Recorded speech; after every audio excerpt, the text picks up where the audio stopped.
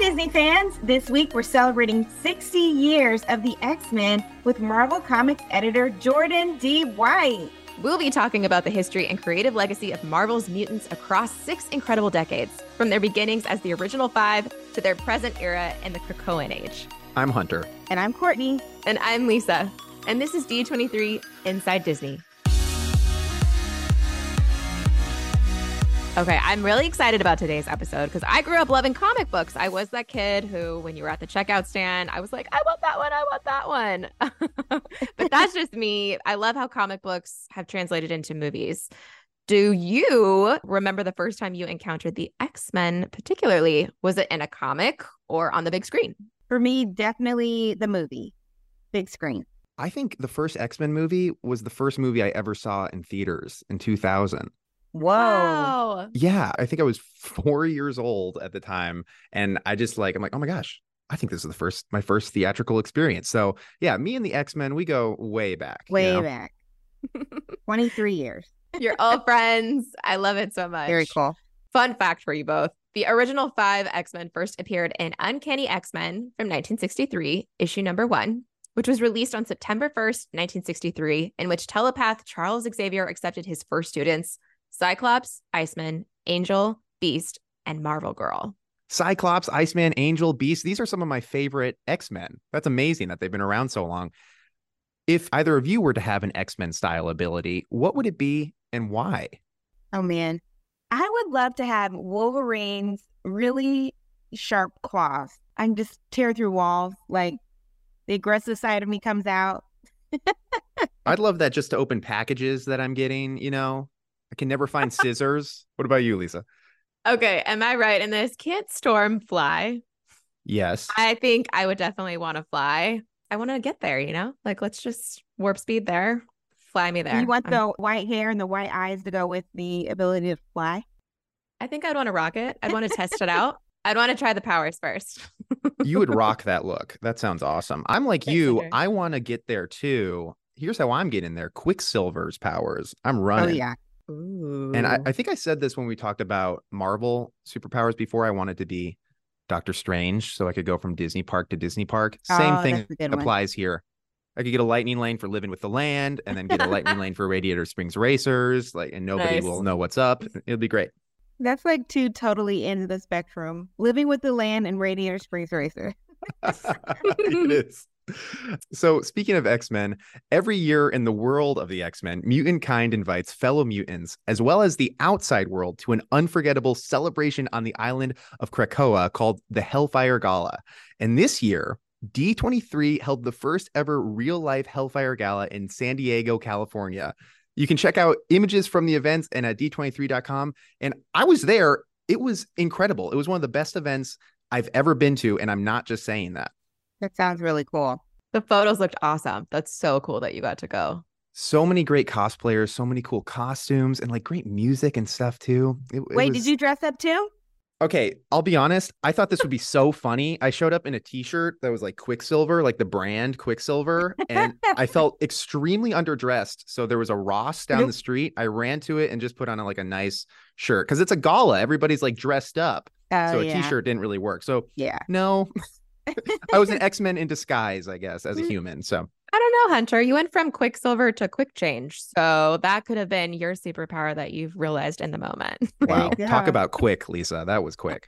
All right. So I'm going to hit you guys with a little bit of X-Men trivia if you are ready for it. Let's do it. Yeah. All right. So who was the very first enemy the X-Men ever encountered? Was it A, Blob, B, Juggernaut, C, Magneto, or D, Mastermind? Okay. Well, I love Blob as an option, but I'm going to go with Magneto. I feel like I remember that name, hearing that a lot when I was growing up as a kid watching X-Men. Hunter? I'm going to go with Juggernaut, and that's just a pure guess. Okay. Well, ding, ding, ding. Lisa is the winner. It's no wonder Magneto was the first in a long line of enemies, as he and Charles Xavier are close friends with a very complicated history. That they are. Ooh. Okay. On to the next one. What metal alloy has Wolverine's skeleton been reinforced with? A, titanium, B, vanadium, C, electrum, D, adamantium. I know Captain America's shield is vibranium, but that's not even one of the options. So I'm pretty sure I remember seeing all the way back in 2000, it was adamantium, I think. Mm. I'm going to go with titanium because that's the only one I can pronounce. I respect that, Courtney, so much. Hunter, this one goes to you. Adamantium is a fictional alloy that can even withstand a nuclear blast. Wow. Wow. Glad I was paying attention all those years ago. It's all led to this. Well, if there's anyone who can speak to both the history of the X-Men during this amazing 60th year and to their future, it's Jordan D. White, a longtime Marvel Comics editor who's been overseeing the X-Men since 2018. The story of the X-Men is so intriguing, and where they're headed is equally as fascinating. So why don't we get right into it? Without further ado, let's chat with Marvel Comics' Jordan White. Thank you for joining us, Jordan. Stan Lee and Jack Kirby created these beloved characters back in 1963, which means this year we're celebrating 60 years of X-Men. Let me ask, when did they come into your life, and how did you come to start reading the comics? Comics as a whole, like Marvel Comics as a whole especially, I have known my entire life. Like, I don't remember a time when I wasn't reading Marvel Comics of some sort. The earliest ones I remember are certainly Spider-Man, but I was the kind of kid who, this was back when the newsstand was a thing. There would be comics at whatever local convenience store, any corner store you'd go to. I was a kid who, if we went anywhere near any store like that, I'd be like, can I get a comic? Will you get me a comic? To any person I was with. So I would read anything. I would read any book, and Marvel was always my favorite, but I would read anything. So there are certainly X books that I grabbed off the rack at that time, although I wasn't a regular X-Men reader. I was just someone who knew what they were in general and knew the characters. And we didn't have wikis back then. I bought a very early, very, very early Marvel role-playing game that had like character guide in it, and so I would learn all the histories of the characters that way, very randomly. I became an avid X reader when I discovered the Team Excalibur, which was kind of a nutty side team that Claremont did with Chris Claremont, who, if you don't know, redefined what the X-Men were in the 70s. In the early 80s, did a spin-off book called Excalibur, where it was a couple of fan favorite X-Men off in England with a couple of British characters, Captain Britain and Megan. And it was a little bit, I don't know, I want to say it's more of a lighthearted book because they have a little bit more fun, but they also have a lot of, serious things and people die and stuff. So it's still a weighty comic and a good read, but that's the one that got me hooked. And then, like I said, some of those characters were fan favorites: Nightcrawler, Kitty Pryde, Rachel Summers. So I followed them back to X-Men in both directions, forward as they went back to X-Men, and also into the past, where I go, like, where did these characters come from? Can I read their old X appearances? That's how I got into the kind of classic Claremont run. But I will admit, even though I was periodically checking out trades and collected editions of X-Men, I didn't become an avid regular reader, like every month in, every single issue reader of X-Men, until the Grant Morrison run in the early 2000s. X-Men would just be something I would check in with once in a while to see like the big stories. But when the Grant Morrison new X-Men book started, I was hooked, absolutely. And I ended up buying the entire line across the board. This was before I worked at Marvel, maybe 5 years before I got my job at Marvel. I started reading the whole line of X-Men and absolutely fell in love with it, and have been reading it pretty much ever since. These characters are so amazing, and it's great hearing from you, a true X-Men fan. How many mutant titles fall under the X-Men banner today? Oh, a bunch. Let's see. Let me think about this. X-Men, Wolverine, X-Force, Immortal X-Men, X-Men Red. That's 5 ongoings off the top of my head, but on and off, we've had over the last couple of years, we've had an Excalibur, we've had a New Mutants, we've had a couple of books, Legion of X and Way of X. We've had an X Factor book since the beginning of what we're calling the Krakoan era, the last 4 or 5 years since the House of X and Powers of 10. We always have some new things popping up and happening, whether they be some miniseries or new ongoings all the time. It's very difficult to say. I mean, unfortunately, back in the day, it was a little easier because it was much more likely for books to get hundreds of issue runs in a row. Nowadays, things tend to go through a cycle of renumbering more regularly than that. So, the X-Men book we have right now is up currently to issue 24, with issue 25 coming out in 2 days from when we're recording this anyway. They've had more than 25 issues since the beginning of the Krakoan era, because there was a 21 issue run before that. And so it's kind of complicated at this point, but there's always, I would say, a good, between 10 and 15 books that come out from the X office every month, some ongoing, some miniseries, some specials and whatnot. So if there's an easy way to answer this, how does the creative process work in terms of your role as an editor? How do you work with the writers and the artists to see a comic or a storyline through to completion the best way possible? That's a great question. Yeah, a lot of people, even big comic fans, don't necessarily know quite what the role of an editor is. The quickest way to explain it is to just say we're responsible for making sure that a book goes to press when it needs to, and that it's as high quality as possible when it does that. A slightly longer version, for something to compare it to, I'm like the showrunner, right, of each of the comic series I work on, let's say. And I will, reach out to a writer, hire them to be the writer on the comic. I tend not to try to give them a story, here's the story I need you to do. I tend to go to them and say, what are you interested in doing a story about? They'll come to me, they'll say, here's what it is. We'll brainstorm that together. They'll go off, write a script, send the script in to me. I'll give them notes on that back and forth to make sure it reads as well as it can. Once we've got that worked out, I pass that along to an artist that I've hired in the interim, somebody whose style feels like it'll work well with the tone and the feel of what the writer is going for. I'll give the artist the script. They'll work on that. Your average comic book artist takes about 6 weeks to do an entire comic worth of art. So as they're finishing pages, they're sending them in to me, and I'm getting each page. We'll check it against the script. We'll give any notes we have on that. As the pages come in, we get them all set up technically. I will say, in the old days, everybody making comics lived in New York, and people would be like physically handing comic book art to each other. That doesn't happen anymore. We're all through the entire world. Everything is through email and such. So we just get electronic files come in, they get all set up. And then we pass those electronic files off simultaneously to a color artist who colors over the inks, and a letterer who takes the script from the writer and actually, lays the words out onto the page. As the book goes to press, we bring those two things together, put them into one package, check it over in a PDF, make sure everything reads well, give it back to the writer so they can give any notes they've got on it as well. And we send it to press. It's a pretty fast moving medium. Also, a one-shot comic, normal size, from me talking to a writer about the idea to the day it goes to press, could be as little time as 3 months, depending if we're all moving as quick as we can. Usually it's a little bit longer than that, because we'll have a team doing let's say 4 or 5 issues in a row, right? So as a result, we'll have to stretch that back a lot more, because like I said, if they come out 4 weeks apart and it takes 6 weeks for the artist to draw it, that doesn't work. We have to start much earlier. But yeah, that's it. It's a quick moving medium. And I'm doing every single step of that every single day for multiple books, because even for one series, even if just for the X-Men series on its own, I've got a book going to press this week, let's say. I've got another one going a month from now and another one going a month from now. So I'm working on all the different steps for different issues at once and multiple series at once. So it's a very fast paced and very busy job. 3 months. It's if you nuts, gave me right? 3 years, I couldn't do that. That's insane. I've always wondered about that process, and it's cool to hear how people can be working on these comics from all around the world. That's so neat. You have overseen X-Men since 2018. What, in your mind, is the most significant storyline that's happened under your watch? That's certainly easy.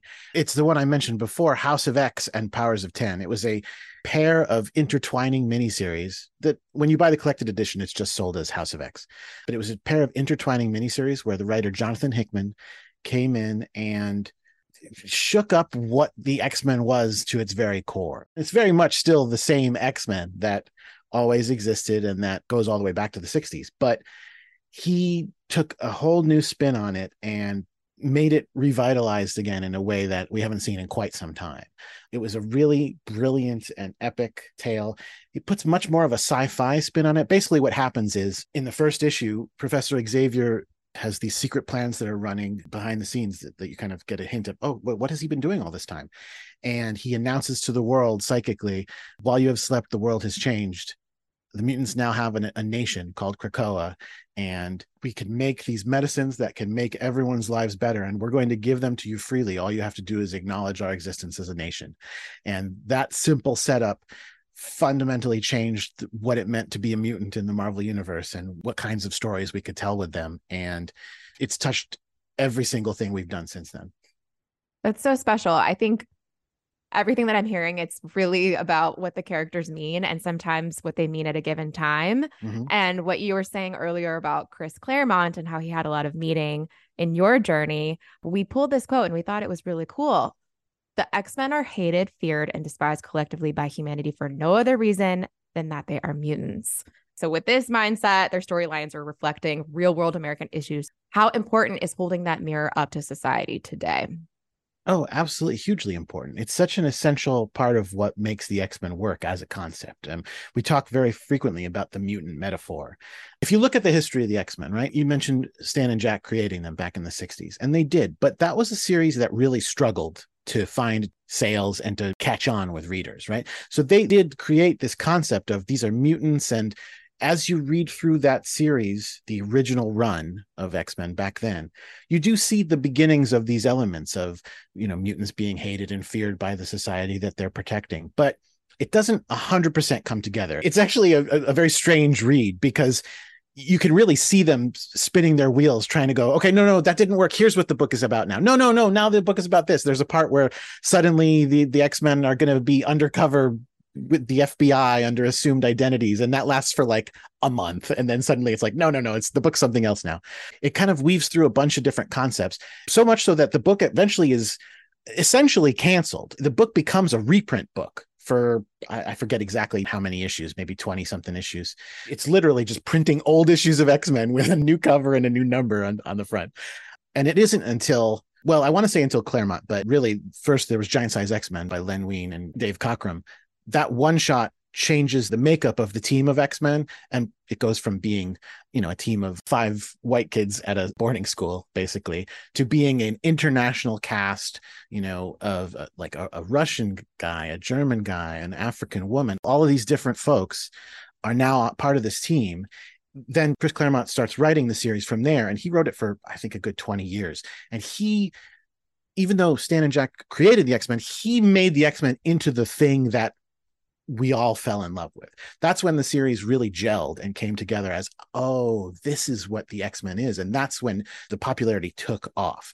And that was definitely a big part of what he wanted to talk about in it. In the history of comics are an entertainment medium, and in pop culture, it's not always easy to come right out and talk about hot button issues and controversial topics. Being able to use the mutant metaphor to do this, to say we're not talking about, literally not talking about real marginalized groups, but we are talking about the experience of mutants who are going through X, Y, and Z, allows you to talk about that topic in a way that kind of can get under the radar a bit more. And in an ideal world, even get to people who wouldn't be receptive to hearing that message if you said it more blatantly. And I think that it really did that, and it caught on with a huge number of people as a result of that. I to this day, we always talk about how we're going to be using the mutant metaphor and what it is we're actually talking about when we talk about them. It's hugely important. That mutant metaphor is so powerful, and it's fascinating to see how these characters have changed over the years, and the trajectory of the X-Men story has evolved with it. And it's great hearing from you about how that timeline happened. You mentioned Fall of X. This is the month when Fall of X launches. This storyline promises to affect every mutant title at Marvel, right? Absolutely. What can we expect? So I mentioned the nation of Krakoa a bit ago, and basically in the years since then, the mutants have been, I don't want to say that everything's been perfect for them. It hasn't. They've been facing still terrible things on all sides, but they've had a lot of strength together through this nation. Unfortunately, their enemies in the form of a group we've created called Orcus have struck back very hard against them in the Hellfire Gala issue that just came out at the end of July. And basically it puts them on their back foot again, and it kind of questions whether the nation of Krakoa can even continue past that. And so suddenly mutants go from having a place of their own where they are, able to, like I said, to be together as a community and live well, to suddenly being pursued again and not having a place that they belong. And a number of them have been lost, and we don't fully know where they are. There's a question of whether they've all died or whether they're somewhere else that we don't quite realize yet. So this obviously has to be in every single book we do, because if the book takes place on Earth, then they are wanted fugitives. All of the big X-Men characters are specifically wanted international fugitives, and they need to continue to be heroes, continue to fight back against the people who are trying to make mutants' lives miserable and capture all mutants, and prove that they didn't do the terrible things they've been accused of, which is going to be a pretty big deal. And some books don't take place on Earth. Some books take place elsewhere, where you are going to find out a little bit more about what's happening with some of the missing mutants, I'll say. It's a pretty ground upheaving book, because again, we've had kind of a steady base of, well, at least they have this nation. Even of course it has its problems. All nations have their problems. Yes, there are corrupt people in power, but we're going to do our best to stop that, and all of these things. I think even though we told people Fall of X was going to be kind of brutal, I don't think our readers had any idea how difficult it was going to be for the mutants for this period. Oh man, I can't wait. This sounds like a huge story. Jordan, I think we've crossed paths before. I'm not joking. You were at Hellfire Gala thrown by D23. I was at San Diego Comic-Con. I was there too. What did you think of it? It was amazing. It was amazing. We had such a wonderful time there. I was there with a couple of other editors and a couple of our writers as well. The writer of the current X-Men series, Jerry Duggan, was there, a whole slew of folks. It was so cool. Jerry's the one who came up with doing a Hellfire Gala. We've done one every year for the last 3 years. He came up with the idea to do it. Basically, that first year, especially, the mutants kind of just went, we're going to throw a giant party. We have this island with an enormous tower on it that we can throw a party in. Let's do this. And it's just going to be a party to show off how awesome we are, essentially. Yeah, just an excuse for us behind the scenes to have all the mutants designed into new crazy high fashion versions of their costumes and new looks entirely. And in world for mutants to just go, yes, guess what? We are amazing. And so much so that the first one, literally, they have this party and they go on the agenda for the night. It's like, at this time, there's going to be fireworks. And they go, oh, it's time for the fireworks, everyone. But then they reveal that the fireworks was actually code for mutants getting together and terraforming the entire planet of Mars and taking it over. Of course. Yes. All in like the span of like 20 minutes or something, to just kind of show off how crazy of a feat they can do. That was pretty awesome. We did it again the second year. And then again, as I mentioned, we did it for the third time at the end of July this year. And they intend it to be this wonderful party. But unfortunately, that's also where their greatest enemies strike and do some really, really, really unpleasant things. So thankfully, really unpleasant things did not happen at the real one at San Diego Comic-Con. So many fans came dressed as exactly the versions of the characters that we drew into those books. These entirely new, awesome high fashion designs from all 3 years, including from the third one, which hasn't even come out yet. They saw the preliminary covers and the designs that we'd released and went, I'm going to make that costume before the book ever comes out and go to a giant party dressed up as it. It was mind-blowingly awesome. The full circle nature of that, creating a character in a character's look, and then someone shows up dressed as it. What was the best X-Men cosplay that you saw? Oh, so many. Well, the one that was pretty amazingly impressive to me was this woman came dressed as Rasputin, this character Rasputin 4, who is a relatively new character. And again, she's only gone to one gala, the one that came out the week after the real gala happened.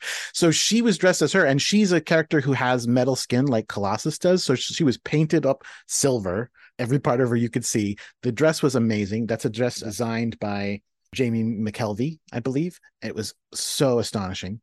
There was a ton of Emma Frosts from every single year, I think. All of them looked amazing. So many cool ones. Jean Grey's current one from Russell Dodderman from this year looked amazing. Cyclops from last year was amazing. But if I had to pick a favorite, it was the Rasputin, because I never would have expected to see her, and she nailed it. She pulled off the look perfectly. Cool. I can't help but just be in awe. I love how much you light up talking about all this, and it really feels like you were totally in your element there at Comic-Con. I heard also that you sat on a panel called Designing the X-Men. So kind of furthering what you were talking about right now about the fans, what do you learn about X-Men fans, or what surprises you when you get the chance, like Comic-Con, to be right up there close and personal and get to talk to them? My theory is that this connects back to what we were talking about the mutant metaphor. There's a lot of X-Men characters, right? If you just kind of broaden it a little bit to say characters from X-Men in general, not necessarily the ones who are in the roster of the team right up front. There are, no kidding, probably hundreds, right, of like mutant superhero characters, let's say, from the X-Men office. And because we do so many stories about the mutant metaphor, a real effort has been made over the years, going way back, to really broaden and diversify those characters so that they do present a real large spectrum of people of all types from the whole world. And I think as part of that, what I have learned is that every single one of them, no matter how minor a character, where you're like, they appeared in like 2 issues, they have incredibly passionate fans, every single one. And I think partly that has to do with the fact that because there is that breadth of backgrounds in those characters, almost any reader can find someone that they can identify with very personally. They become extremely attached to them, which sometimes is a little scary when you're doing things like we just did in the Hellfire Gala and going, oh, we're going to have to put some of them through the ringer. Like some of them are going to suffer badly. The fans can take it very personally, but hopefully they understand it's part of a story and the characters are always going to be, well, in order to rise, you have to fall, that sort of thing, right? So it blows me away how passionate the fans are about even the smallest characters that I would think no one is a fan of that character. Oh, they are. I love it. So shifting gears just a little bit, the final comic of the X-23 Deadly Regenesis miniseries was just released. Mm-hmm. We all remember Daphne Keene playing X-23 in the film Logan. So since there are clearly more stories for her character in the comics, would you like to see a movie about X-23 as much as us? Absolutely. That was an amazing film. I will say, I don't know if my reaction to that film was the normal one, but first of all, I loved it. But I spent so much of that movie just like crying because of the violence, not because I am upset about violence in films, but it was gut-wrenching violence. It was like this terrible violence that this poor girl has to experience. And it was just so well done and emotionally gut-wrenching. So yeah, absolutely. You know, we're happy to have Laura in the X books. In the X books, we've had her eventually shed the moniker X-23 and become just another Wolverine. So there's just 2 Wolverines. There's Logan. It does mean once in a while, it's a little confusing to talk about, and we do end up in our office going Logan Wolverine and Laura Wolverine every once in a while, but we've used her a ton, and we love telling stories with her. So there is so many more stories they could tell with her in the films, and I'd love to watch them. I totally agree with you. I loved Logan so much, but I was really like, to your point, kind of like, what is happening? But I also was along for the ride. And I can't help but adore the name X-23. And you are on the D23 podcast right now. Of course. Come on, Jordan. So well, you have to do an X-23 versus D23 crossover where she is... Look at you. I don't know what she would do, try to target you, and that's not good. Maybe that's not a good idea. No offense. I don't think you guys stand a chance. I'm so sorry to say that. You know what? We celebrate all fans, even X-23, however she wants to celebrate her fandom. Hopefully do for D23. Yeah. I'm sure she would not come after you. I'm so sorry. But yes, speaking of D23, we're fans of so many things here. And you know what? We know you are too. You've also been editor of the Star Wars comic line for Marvel. How big of a Star Wars fan are you? And have to imagine it's a pretty important thing for the comics editor to know. Absolutely. That's another thing that has been a part of my life since I was born. I don't remember the first time I saw the original Star Wars. I just always remember knowing it. It's been such a wonderful thing to be part of. They actually told me that I was going to be editing the Star Wars comics. It hadn't been announced that they were coming back to Marvel yet. They took me into an office and told me that on the day before I went on a trip to Disney World. So it was an incredibly exciting trip. And I was like, absolutely like looking at all the Star Wars merchandise. Because again, this was maybe, I don't know, a year and a half before The Force Awakens came out, maybe a little bit more. Being part of that launch was a huge thrill. I loved all the folks at Lucasfilm that we worked with. It was so great to be able to talk to them about how Marvel does comics, our philosophy of how we tell Marvel comic stories and how that can fit together with Star Wars, and to pitch those books. One of the writers who's currently writing X-Men, Kieran Gillen, he's writing Immortal X-Men, did the Darth Vader series with me that we launched at the top of that. And that was absolutely an astonishingly great run. It's the run that gave us Dr. Aphra, who continues to be an extremely popular character to this day. It's the run that gave us Black Chrysanthemum, who got to show up in the Boba Fett show. It was so cool to be able to contribute to Star Wars. And honestly, I do miss it. I love X-Men, but I do miss it too, because I feel like working on the Star Wars comics, I was already a huge Star Wars fan. Working on the comics made me more of a fan. I absolutely love checking out everything that comes out with Star Wars since then. So it is a little bittersweet because I'm like, oh, I kind of miss doing those books. So putting your role as editor aside and speaking solely as a fan, I'm sure you get this question a lot. Who is your all-time favorite of the X-Men characters? As with so many things, it does go back to when I first fell for them. And so it would still be Kitty Pryde, who was one of the main stars of that Excalibur run. Honestly, all of the core original Excalibur members are probably my like top 5, but she was my favorite of those. Back then, she was a like teenage genius who was hacking computers back in the early 80s when that was barely a thing, and, you know, doing all sorts of crazy stuff like that. Had a pet dragon, and her power, being able to walk through walls, is super fun and cool, and walk on air at the same time. We've done a ton of cool stuff with her since then. I think when I came onto the X-Men, she was kind of the leader of the X-Men and kind of the headmistress of the Xavier School, or maybe they called it the Jean Grey School at the time. The names changed a bunch over the years. I can't remember which it was at that moment. But since then, we've done some really nutty things with her. On Krakoa, we made her a pirate captain.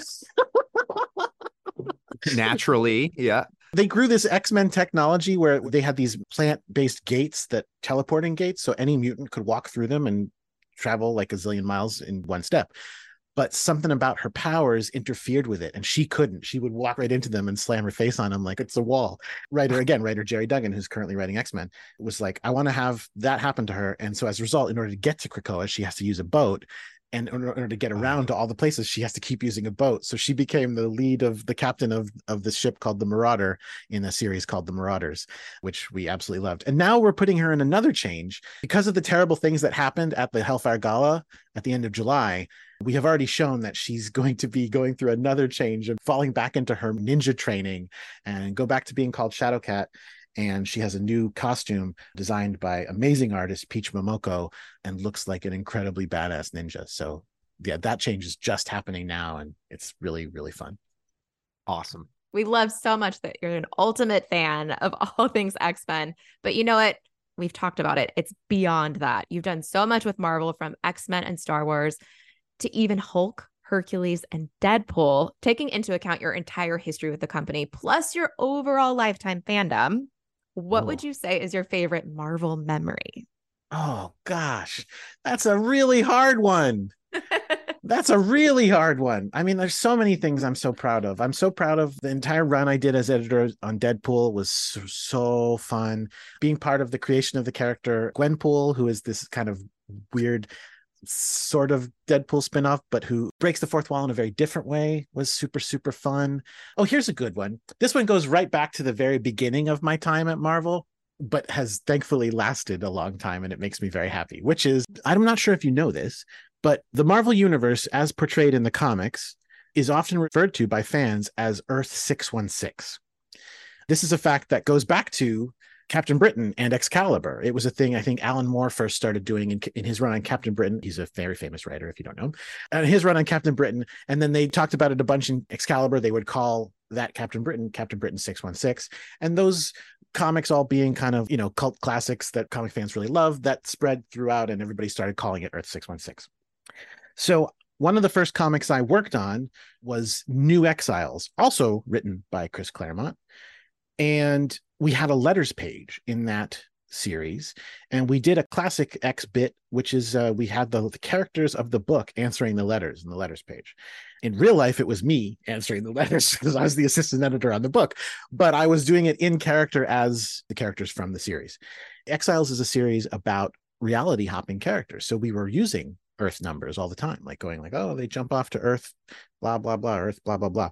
Someone wrote in and asked about our world, the world that you and I are currently actually physically in, having this podcast right now.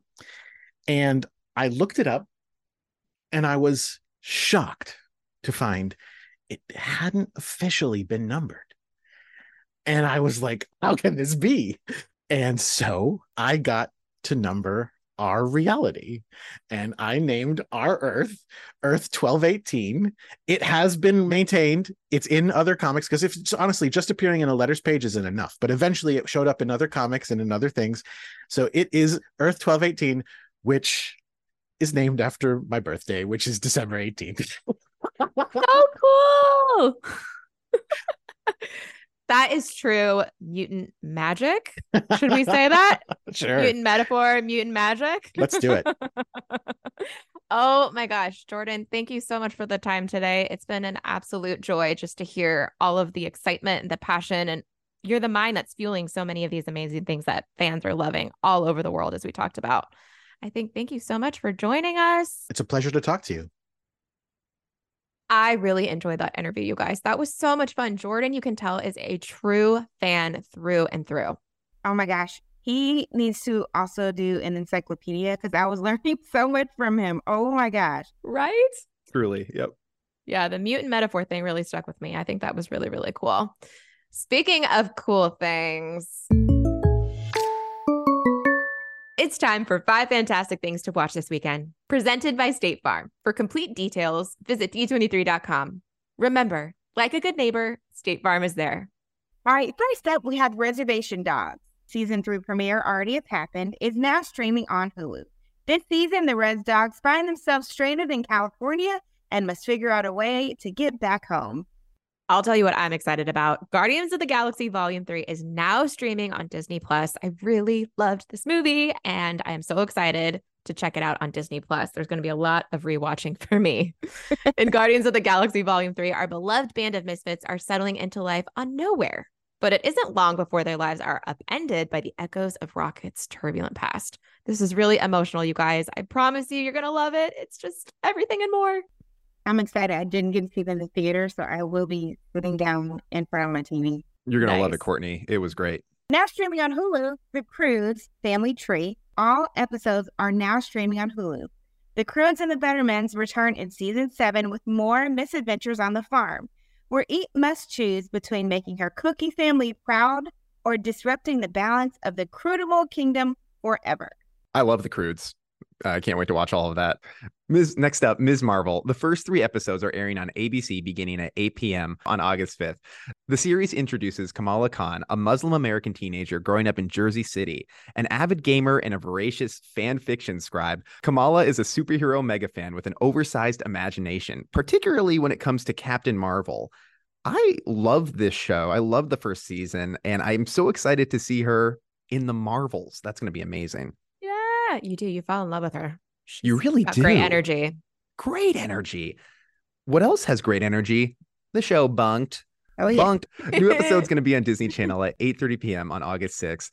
Back for another exciting summer at the sometimes struggling Camp Kikiwaka in rural Maine are the enthusiastic camp owner / director Lou and several returning counselors and campers, all ready to tackle new and hilarious adventures.